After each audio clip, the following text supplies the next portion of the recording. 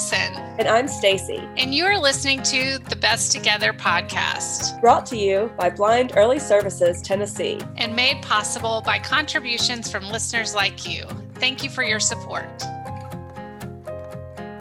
Hi, everyone. This is Allison and Stacy with the Best Together podcast, and we are really excited about our guest today. Her name is Jaimee Kadish, and she is a Southern California native. She's from Santa Monica, where I used to live. And she spent her youth playing a variety of team sports. She began her journey in movement training, attending Los Angeles County High School for the Arts. She studied classical modern dance, ballet, jazz, and improv techniques. She then went on to pursue her higher education degree in dance performance, completing a Bachelors in Fine Arts degree at California State in Long Beach. She also expanded her education later on, earning an Associate of Arts degree in early childhood education, which led her to working with preschool children and really solidified her passion for movement and movement education for all ages. And she happens to have what's called retinitis pigmentosa, which is a visual impairment. She was diagnosed with RP at the age of 21, which is a visual impairment that causes progressive vision loss. And finally, she is the founder of a new nonprofit called Insight Outreach, and their mission is to offer movement literacy for young children with blindness or visual impairments. And she does that through consulting with parents and providers like us here at Best. She's consulted with some of our team. So we are really excited to have Jaimee here today to talk about all things movement and all things about movement specifically for children who don't have vision or have low vision. So thanks for being here with us today, Jaimee. Thank you so much for having me. And thank you so much for your podcast. It's really been a resource for me as I continue to navigate my own journey. So thank you for bringing me on. Well, we will kick it off where we usually start, which is just the beginning. Tell us about your early life and your study and interest of dance and movement and how that all began. Yeah. So I was born in Santa Monica, and before I could walk, my mom told me that I was dancing, and I've always been a mover. It's been a part of my personality that I'm very active and love to dance and play and run. And so my mom put me in every sport and put me in dance. And at the time, it was a little bit too pink, a little bit too tight with the leotard and the hair. And I needed to let it go and just be a ball player. So I stopped dancing in my younger years and really focused on softball. And when I got into middle school, there came a crossroads where it was time to decide whether I was going to go to Santa Monica High School or if I was going to go to a performing arts high school, because I had done a couple of things with dance and had a very deep love for it. And my mom and my counselor at my middle school at the time really encouraged me to audition for LA County High School for the Arts, which I did and got in. And that began the more focused and intentional practice of dance. And I was exposed to so many legendary teachers and was really given an opportunity to see how dance could be now this vehicle that I lived life through. So after that, I went to New York and I was dancing in New York for a little bit. And that was when a lot of movement things were coming up and different just discrepancies within the classroom with what the teacher was saying I was doing and what I felt I was doing through movement. And New York needed to shift. So I came back to LA and transferred to Cal State Long Beach, where the setup there was more academic, and I got to be exposed to things like anatomy and Pilates and more of the kinesiology side of movement and dance. And it was there again where I started having discrepancies with what I felt I was putting out and what teachers were telling me I was doing. And that was where I really started to find that I was having some visual differences. And Jaimee, with your vision diagnosis of RP, we're aware that that's not something that just happens suddenly. That's a progressive vision loss diagnosis. So it sounds like it was around that time, age of 21, when you and maybe medical professionals were able to tease out what was causing your vision differences.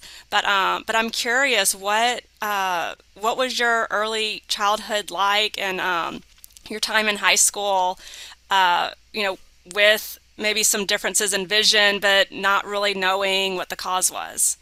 Yeah. So I've always been low vision. I've been wearing glasses since kindergarten. And as I was going through my academic career, there were many things that came up, like dyslexia, issues with reading comprehension. And I had a couple of IEP meetings, individual education plan meetings, and it kept coming up that, other areas in my education were really good. I had family support, that I would be okay. I didn't need an IEP plan, and that we were going to just move on. And as a child, there were things that came up in my eye checks. And unfortunately, at the time, I was with a service provider who chalked it up to like, oh, it's a phase, she'll grow out of it. So there was never a digging deeper into what was happening. And Okay. as a child, I feel like there were many times where I was feeling very misunderstood. Like I was feeling one thing was happening, the outside world was reflecting something very different. And in college, that was when I first really started to feel that what's the word, amplify to a point where it came to a head, and it gave me the environment, or it gave me the impetus to dig deeper on my own. So in college, I was commuting from Venice to Long Beach, which is about a 30-mile drive. And it was at night when I was driving home that I started to realize that I wasn't able to see the lines in the road, or to see the freeway entrances or exits clearly. And at the time, I thought, oh, I'm driving an old car. Maybe it's the lights on the car. You think everything else besides you're losing your eyesight. And I had a moment with my dad where we were facing each other in a hallway, and I dropped something on the floor and I couldn't find it. And it was literally right in front of me. And my dad was so concerned in that moment that he, again, gave me the experience of, you need to figure out what's happening. So we went down the rabbit hole of getting checked out to figure out what else could be happening, why I wasn't seeing the lines in the road or the things right in front of my face.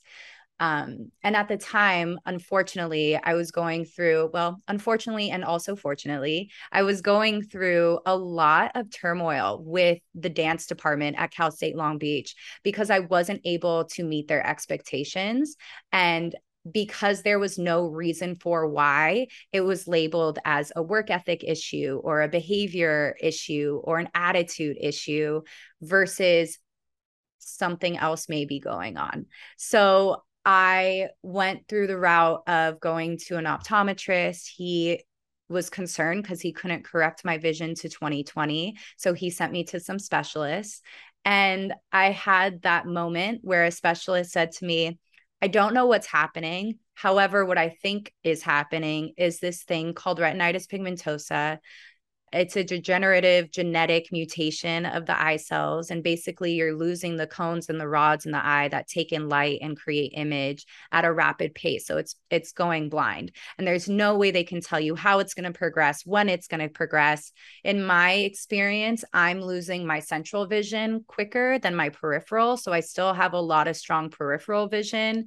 And it was this moment of really being handed over a new identity and a new life experience. And at the time, it was really hard to want to share that with anyone around me, especially in my dance department and in my college, because I was being labeled with all of these really uncomfortable things like behavioral issues and learning things. And to tell them what was happening now just didn't feel safe. So I really just survived my last semester of college, because I was diagnosed literally the last semester before I was going to graduate. and put my head down and just made it through that time. Wow. I Yeah, it was hear that a lot about the behavior issues and the mislabeling of things that are going on. And it just frustrates me so much on behalf of the people living that and their parents for younger children. But great. I'm I wondering, how did that feel to finally have like a reason though that you could point to and say, kind of, I told you so. There's been something else deeper going on here, and you all have completely misjudged the situation and me. And I mean, I'm sure too for your parents, that must have been an interesting feeling to think, oh, wow, we didn't find this answer sooner. And you kind of had to pursue it yourself as an adult at that time.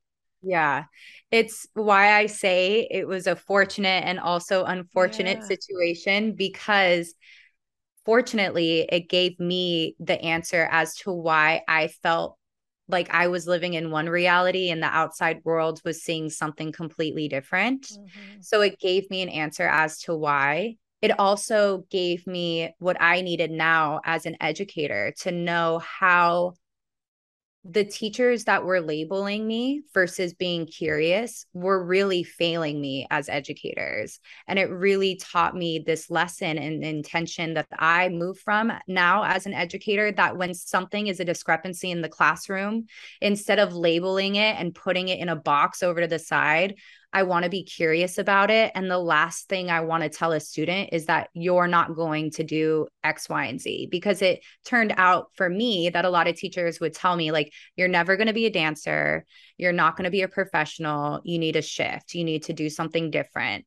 And it really informed me of my role as an educator, as a facilitator, that that's the last thing that we should be doing. And we should actually be curious about what's happening and why.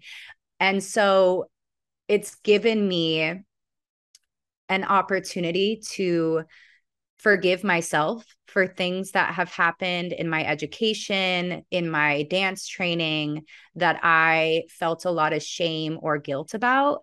And it's given me also an opportunity to understand a deeper um, purpose behind what I do and why. I love hearing about just your outlook on all of that, Jaimee. The fact that you are taking something that is a traumatic diagnosis, and you are seeing the positives in it and applying it in a way that you know applying your experience to people you're working with, and you're right, like not judging them for what you're seeing, and digging deeper instead. But I'm fascinated by the fact that you were finishing your college career, you had pursued something you're incredibly passionate about, and then you get a life-changing diagnosis at a time when, most of us are just starting to figure stuff out, and what our future is going to hold, and what's my profession going to be, and then you had something completely different to grapple with. So yeah, back to that time. What did you do with that information then? Did it make you change course on what you had studied, or did it give you even more passion for movement and what you had, really poured yourself into up until that point? Yeah. So it really changed everything. At the time, it really did feel, for lack of a better term, like a death sentence. It felt like this life that I had been dreaming into and these ideas I had for what my dance career was going to be were gone. And they weren't a choice that I made to be gone. It was taken away from me. And unfortunately, my experience with the dance world is it's not very accessible. It's not very accommodating. There's a lot of competition.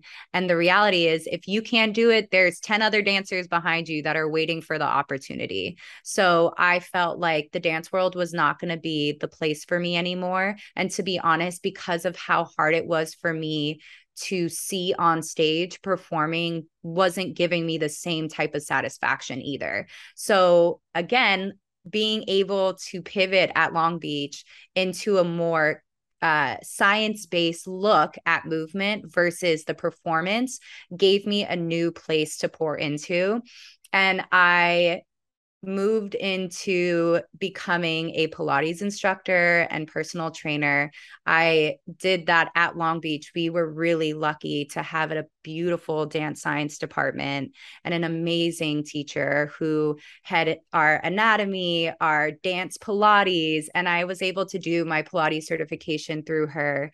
And that gave me now a new purpose with movement. I was still in a place with my diagnosis of hiding. I didn't tell people. And at the time, I was still, when I was diagnosed, I was still able to read. I was still able to write. I was still able to drive. So it felt like this is not something other people need to know. And to be honest, I didn't really want to acknowledge it. I wanted to repress it, suppress it as much as possible. And it wasn't until a couple years later when I was working at a gym that things started to come up again where people were perceiving me one way when I felt I was doing something different. And so it came to this standstill of I can't hide anymore because what I'm not telling people is allowing people to make up all these stories about who I am, and it's not true. And I want to feel understood and I want to feel seen in this space. So I have to give people the information that allows them to understand who is in front of them. So it really, and it is still a process, it's a journey. I honestly don't feel like I'll ever be done necessarily grieving the trauma or working through things that come up that feel in the moment overwhelming because of what is perceived as a loss. I have lived so much of my life with functional sight, and I still have a lot of functional sight. And also, I'm very much in this moment of losing certain functions, like the ability to drive. I haven't driven in 6 years now, or reading or writing on paper. And so it's this really interesting nuance of continuing to shift into a new version of myself as my eyesight continues to shift. And it's interesting because I honestly see it as my biggest teacher. And so at that time, like you said, when we're figuring out who we are, my diagnosis and having to live with now this new version of who I am was one of the biggest catalysts for me to figure out who I really am and what I'm here to do. We hear this a lot on this podcast, this juxtaposition between the sighted world and the not sighted world, and kind of straddling the two identities and how difficult that is. And what I hope listeners take away from that is that it's okay to kind of live in both, but from what I'm hearing from you and what we've heard from other people with the lived experience is embracing that in the end is more helpful to the actual processing of it than suppressing it and trying to just cling to the sighted world only. So I just, I like to spread that message because I see it in, in my student teaching and high school aged kids or middle school aged kids who are just so afraid to let that side be seen, and they want to fit in with their peers. And I feel so just, I don't know. I just sympathize with them and hope that they can get there in the embracing of it, because I just think it will help with the overall process and the mental health of it all. But again, I have never been there, so I don't know what that's like myself. And for me, my son is only in the blind world, so he's never had to straddle. I know Stacy's son, has a footing in each, and it can be difficult. So I just love that you highlight that and that you talk so openly about the real feelings behind all of that, and that it is a process and it is grieving. It really, It really is. is. Yeah. And it's, I think, a surrender into knowing that there's never a destination, that it's going to continue to be a process. And I will say, for those who are still struggling to just embrace that part of them that they don't want to share, embracing all of who you are allows you to just be even more of who you are and allows other Mm. people to really connect. And the more that I have shared with my social circle and the people that I spend my time with, what's going on and what I do see and what I don't see, it's honestly allowed them to develop a deeper sense of love for who I am. And the thing that I've been reflected more often lately is that I bring to them a new perspective. I bring to them new information, things they've never heard about. And so, me embracing my difference and having the courage to share that has also allowed other people to expand their perspective. And then it gives them this joy to be my friend. I'm not Mhm. just, a big thing for me was feeling like because I have to ask for help for things or because I don't drive, I'm becoming a burden on the people that I spend time with, and realizing that I'm actually expanding their life. I'm actually expanding their mindset and their perspectives and their resiliency through me being open and being present. And it's not easy. It's a challenge every single day. And it's really been the thing that's taught me what it means to be accountable to your energy and accountable to the intention you have moving through the day. Yes, thank you, Jaimee, so much for your candidness and honesty and just being so open about your story and those early experiences. I know that can't be easy to share. But yes, absolutely, the place you're at now, like you say, it's continually a process of acceptance, and new struggles will come up and grief comes up at different times, but you know, I'm we are both so grateful for the person you are and the fact that you have accepted that, because you are now giving your gifts to, I know, our organization, and we'll hit on this later in the podcast, but just how you're using your talents to serve people with similar experiences and different. But I before think we you could touch on be, that, sorry to oh interrupt you, no, Stacey. go I for it. think you could do a TED Talk, you could Right? be a peer mentor, a public speaker, Yes. a therapist. I mean, there's so much, and there's so much of a need for people behind you in this process to know that it's going to get better or how it can get better by embracing those, that energy and Yeah. the things that you talk about. That I'm just sitting here thinking of all the career iterations that you could go through Yeah. with this. It's Right, yes. interesting because I feel like, you know, the whole part of me embracing what I'm going through, and you said something earlier, Allison, of like I've never gone through what you're going through. I don't understand it, but we all understand the essence of having to go through challenge and having to be resilient. And especially like we're all going to get older, our physical differences are going to shift and our abilities are going to shift. And the more that we embrace that and understand that, the more, again, like we can have compassion for other people because we experience the essence of that through different ways. And again, me embracing what I'm going through, I have shared a lot on social media about certain aspects, and it's given other people permission to share things that they're going through that on paper don't look like they relate at all, but it's the essence of the human experience that is challenging, and this need to find community and find curiosity and creativity to really pivot towards resiliency. Yes, absolutely. And people like yourself are just so approachable, and it's so refreshing because it's clear to people that you don't have some barrier up, and being with someone that accepts themselves for who they are and their own challenges, it just, like you say, gives other people permission to do the same for themselves. And we all need to be more gentle with ourselves. Yes, it's a And practice.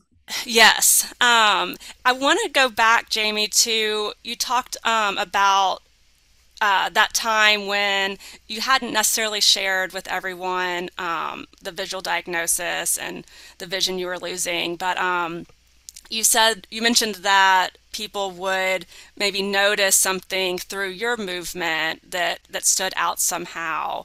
I'm intrigued to have you go more into that because, in having a son with blindness and then are working with children with blindness, um, as an observer, there can be, some more obvious differences in the way someone moves who Mhm. doesn't have sight. They're using their other senses differently, or, maybe getting that vestibular sense through some rocking or some other mechanisms that people really just don't understand. So I'd love for you to speak a little bit more about what what you were experiencing at that time, what people were observing. Yeah. So, as a dancer, I've always had issues with balance. And it's kind of this idea of the chicken or the egg, like who knows what came first, whether my movement was set up as a young baby because of my low vision that made me unstable, or, is it something else later on in life? I'm not sure. I think honestly from the beginning, my balance, my system of balance was being challenged by my low vision. And so I was always having issues with balance in class. I was missing details in choreography. And it was just like the irony of life that the semester I was diagnosed, I was in a piece that was set by a choreographer from San Francisco who I had worked with for many years before during summer intensives. It was a very gestural piece, like holding up different finger symbols in front of you. So it was right in my central vision. And I was missing all of these hand details. So the choreographer I was working with, the person who was helping set the piece, was just like, she's lazy, she's missing details, she doesn't care. Like, let's put her in the back. So then that got even worse for me because I was missing even more information being in the back of the classroom. And Oh, it's so then it frustrating. was, let's just put her in the second cast so she doesn't get to perform as much. So they just kept demoting me through the process.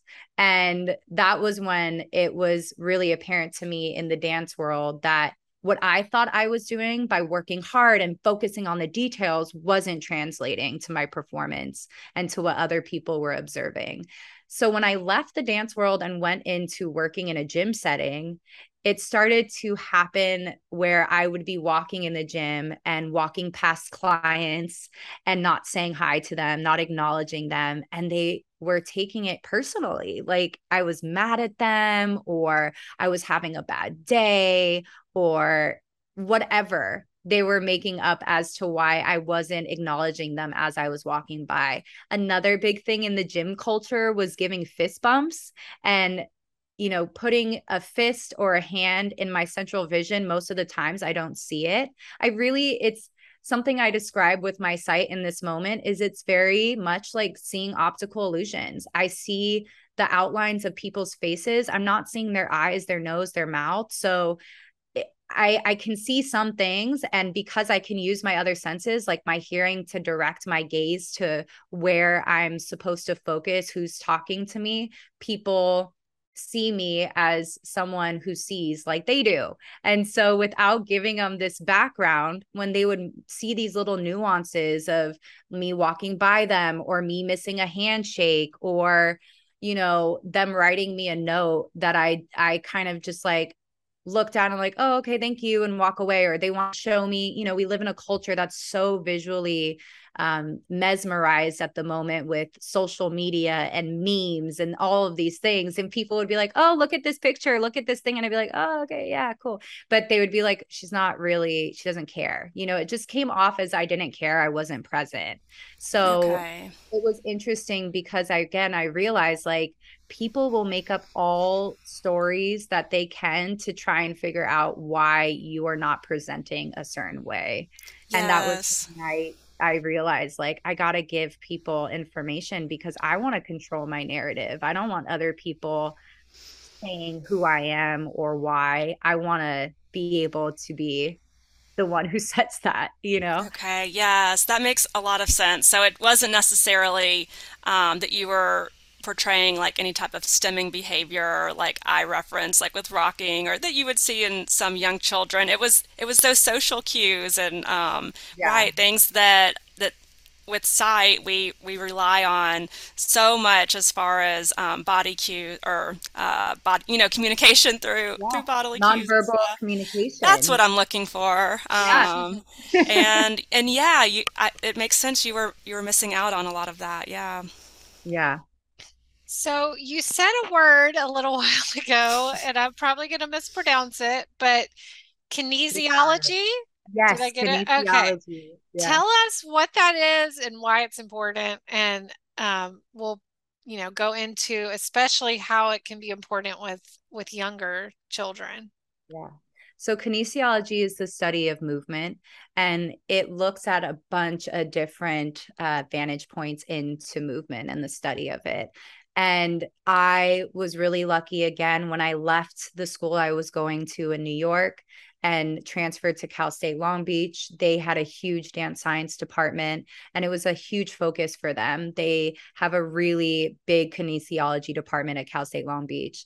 And it gave me the more functional, in my perspective, more functional understanding of how we move and what creates that and where it comes from. And this process, really looking at the beginning of life when we're babies to when we're older, an understanding of how we shift and change through movement. At the time and still now, a lot of kinesiology is looking at the abled body. There isn't a lot of, in the mainstream education, my experience has been that there's not a lot of information of what does this study look like when you look at a baby who's born without sight, which is where my curiosity now is coming from, especially seeing how losing eyesight has really shifted things for me, such as posture and the overall feeling I have in my body. Being someone who is so connected to movement and having so much training in what is perceived as the right or wrong way to do something, it gave me a measurement to be able to understand, okay, so this is what is meant to happen, and I'm somewhere over here. Why is that happening? So for me, I was having a lot of issues again in my dance training with balance. At the time, I thought it was because I was so hypermobile. I have so much flexibility in my body. I really have to work on strength. And I had teachers over and over throughout my long training career. You have to get stronger. You have to do more. You have to get stronger. And what was really happening was because my eyesight was shifting, eyesight and hearing work together to create balance. And so I was losing that system of eyesight supporting my balance. And it is sorry, I lost my train of thought. It is interesting to see with the study of kinesiology where we can expand to supporting people who are born with a different life experience from the beginning. So tell me, you said, or the mission of your new nonprofit is movement literacy. So Yeah. tell a little bit more about that, and if someone who's blind or visually impaired, or especially a young child, is not literate in movement, so to speak, how do we get there? What do you do with them? What does that look like? Yeah. So for me, movement literacy means giving children the information that they would learn about movement through sight in different ways, because we learn so much through our sight, and movement really is the foundation for so much cognitive development. Knowing that, I want to figure out how to support babies who are born with visual impairments and blindness in meeting those same milestones so that they're able to continue to live fully. And movement literacy is looking at body awareness. So teaching children what the body is called, teaching children directionality of space, teaching children posture. A lot of children who are born with visual impairments or blindness will fix their head down, which is changing your directionality, and it's changing your posture. And even if we don't see through our eyes, our skull is still meant to sit on our spine. We're not meant to have our head facing down. And that can start to cause a lot of issues through the body. So for me, movement literacy means giving children the information that they would get through sight, in the same way, just through different modalities. So with the little ones, there's a lot of what I used in my preschool classroom with singing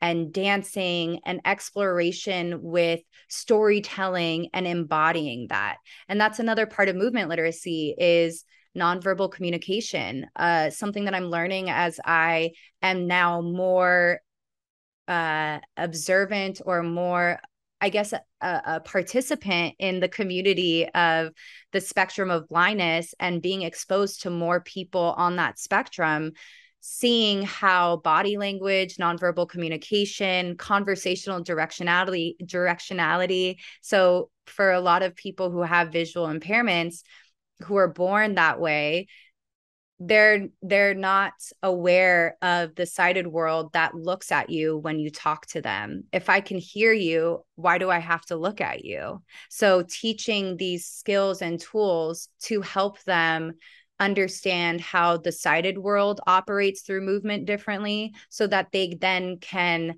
have better social connections in that space. I love it. As a selfish parent, I need you to come work with my son I am because so I mean, he excited. holds his head down. And I try to remind him, head up, we say head middle because when I say head Mhm. up for him, he throws Yeah, his head all the way up because yeah, to him, he's never seen what head up means. So, I love the idea of incorporating songs and dance and making it fun because, typical therapy for that is just kind of a constant reminder, me putting my hand under his chin and lifting his head up and saying, here, do this. But to make it, more purposeful and fun for kids is so important. So I just had to jump in and say, I love what you're doing and come to my house. yes, and we'll be there soon, I pray. Yeah. And how did you begin focusing on the littles? Because it sounds like with uh, kinesthesia, Kinesiology. I knew thank somebody was going you. to do it. It's so Allison hard. practiced it ahead of time, and I should have practiced too. That really spans all ages. Yeah. Do you still work with adults through movement? Do you particularly focus on children, or kind of where did that passion come from? Yeah. So I do still work with the whole spectrum of life. And I teach Pilates, I teach personal training, and different modalities of movement to help people move better, feel better in their body. It was really amazing. Actually, the first time I worked with one of your early interventionists, I started my morning by teaching a group fitness Pilates class, and I had a student in that class that's 85 years old. And then I got to come shift into working with Leanne, one of your earlier interventionists, with a 1.5-year-old baby who was born visually impaired. So I really do get to still see the whole spectrum. I shifted into working with early childhood when I was a preschool teacher because I continued to see the same movement.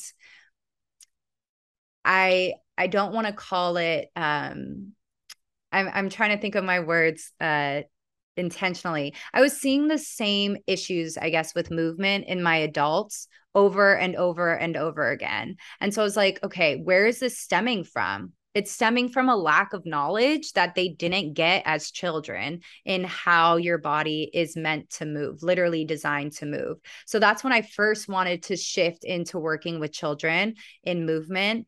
And I started working at a center called Village Arts Center in the Palisades. And I was extremely lucky to have mentors in that space that were using movement and music in a therapeutic space and really intentionally. And it taught me like, oh, movement is not just about getting these children to play and move. Like, this is a vehicle that we can talk about social emotional skills through. And so that was what really led me into wanting to work with the littles. I went back for my early childhood education AA, and then went into the preschool classroom. And it's interesting for me because, again, at the time, I was still embracing my new identity. The preschool was my first job where I stated in my interview that I have a visual impairment, that I would need accommodations if I were to join this learning community. And it really was the preschool environment, being with these littles and seeing how they embraced my difference as a teacher in the classroom, not as a less than, as a thing that was exciting and new, and it empowered them because I needed to ask them for help and they got to show up. And it was a really beautiful experience for me to see like, oh, this is the beginning for all of us. So in the classroom, I had also support from an occupational therapist who was working at our school once a week, observing our classroom, supporting us with students who we thought were having some challenges. And she really reached out to support me as a teacher because she is so focused on vision and is so passionate about it. Because going back to the point, there are so many kids misdiagnosed with different learning disabilities or behavioral disorders who are really having visual processing differences. So again, because of that happening in that space, it refocused me of like, oh, like this piece of movement and vision is so crucial in this population 0 to 5. And no one's really looking at it. No one's focusing on it yet.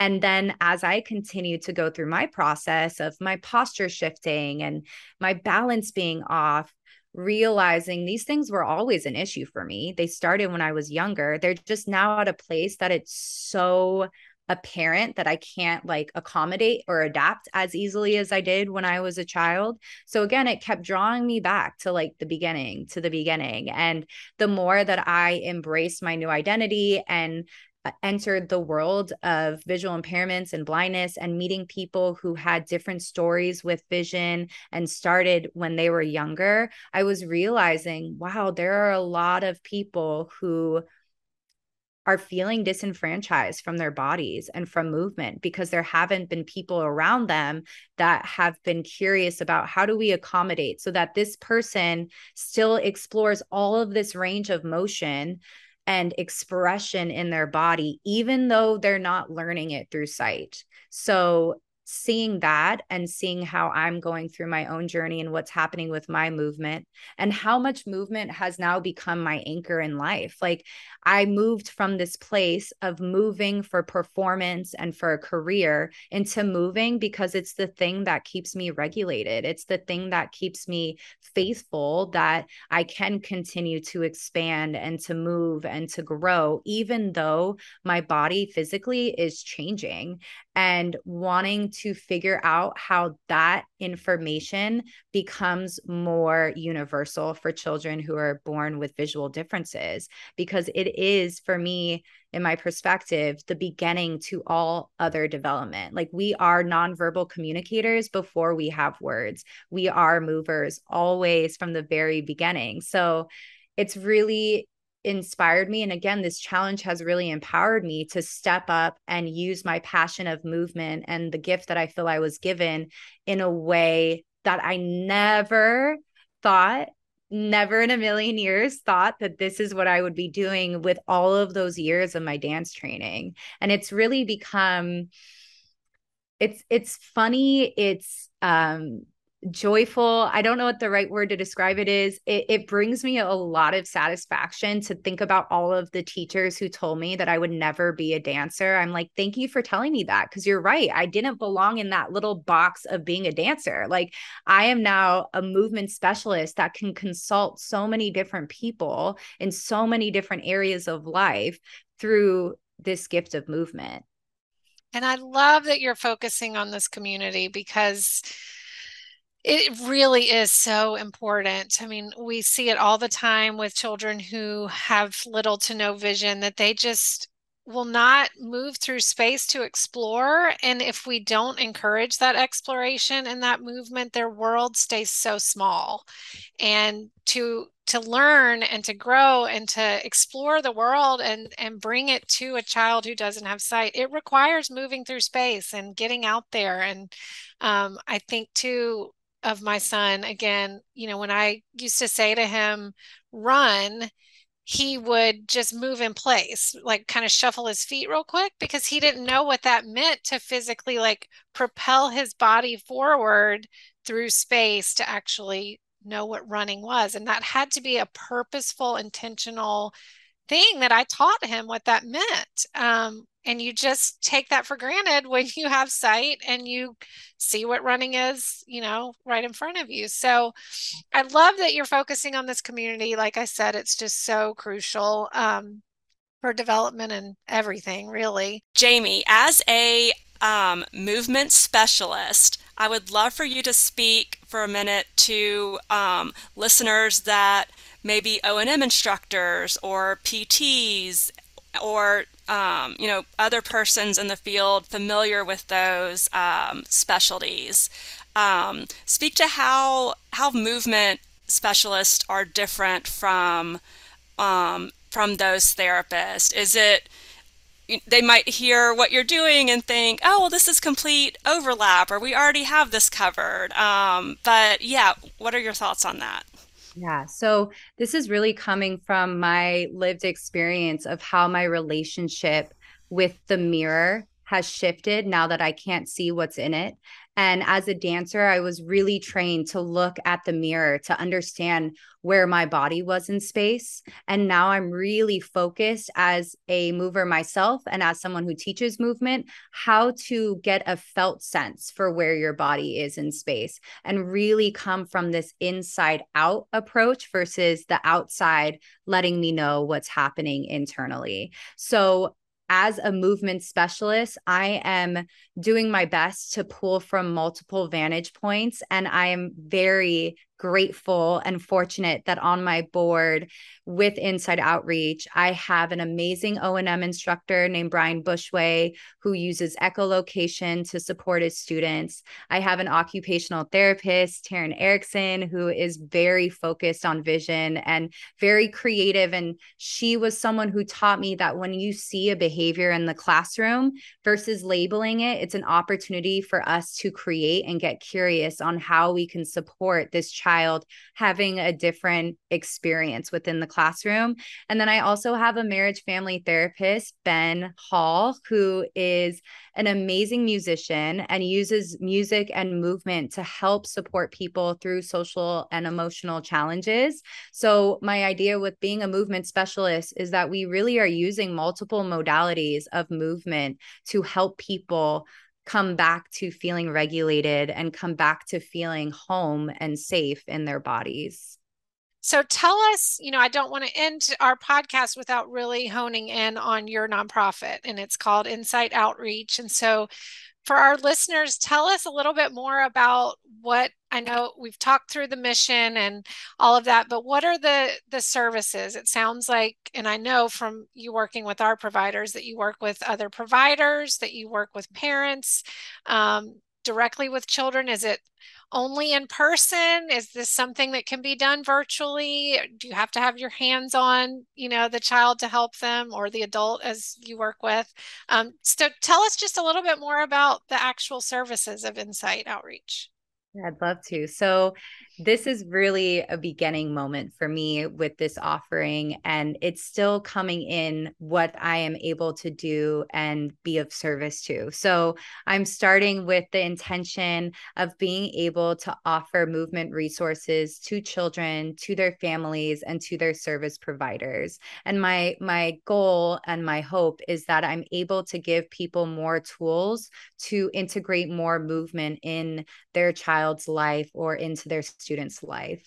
At the moment, I'm able to do things in person and also virtually, which I just experienced being able to consult an early interventionist in their session. And they were describing to me what was happening, and I was able to jump in and support with movement. So it's something that at this moment is, I don't feel like there's necessarily limits. Like everything that comes up as far as, can you do this? Can you do that? I'm like, let's try. Let's see what is possible. So my goal is that no matter where I am, I'm able to be of service and consult. So that can look like over the phone, that can look like through email correspondence. I would love to also be in person. I'm working hard right now to figure out how to offer community programming, how to also get into centers that already are established or nonprofits that are already established. So I am asking anyone and everyone who wants to and is in need of movement resources to reach out.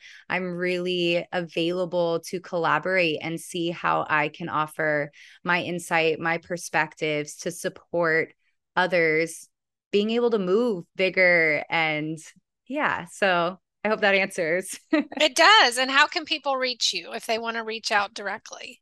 Yeah, so people can reach out to me. The best way at the moment is through email. My email is teacher.jaimee, JAIMEE @gmail.com.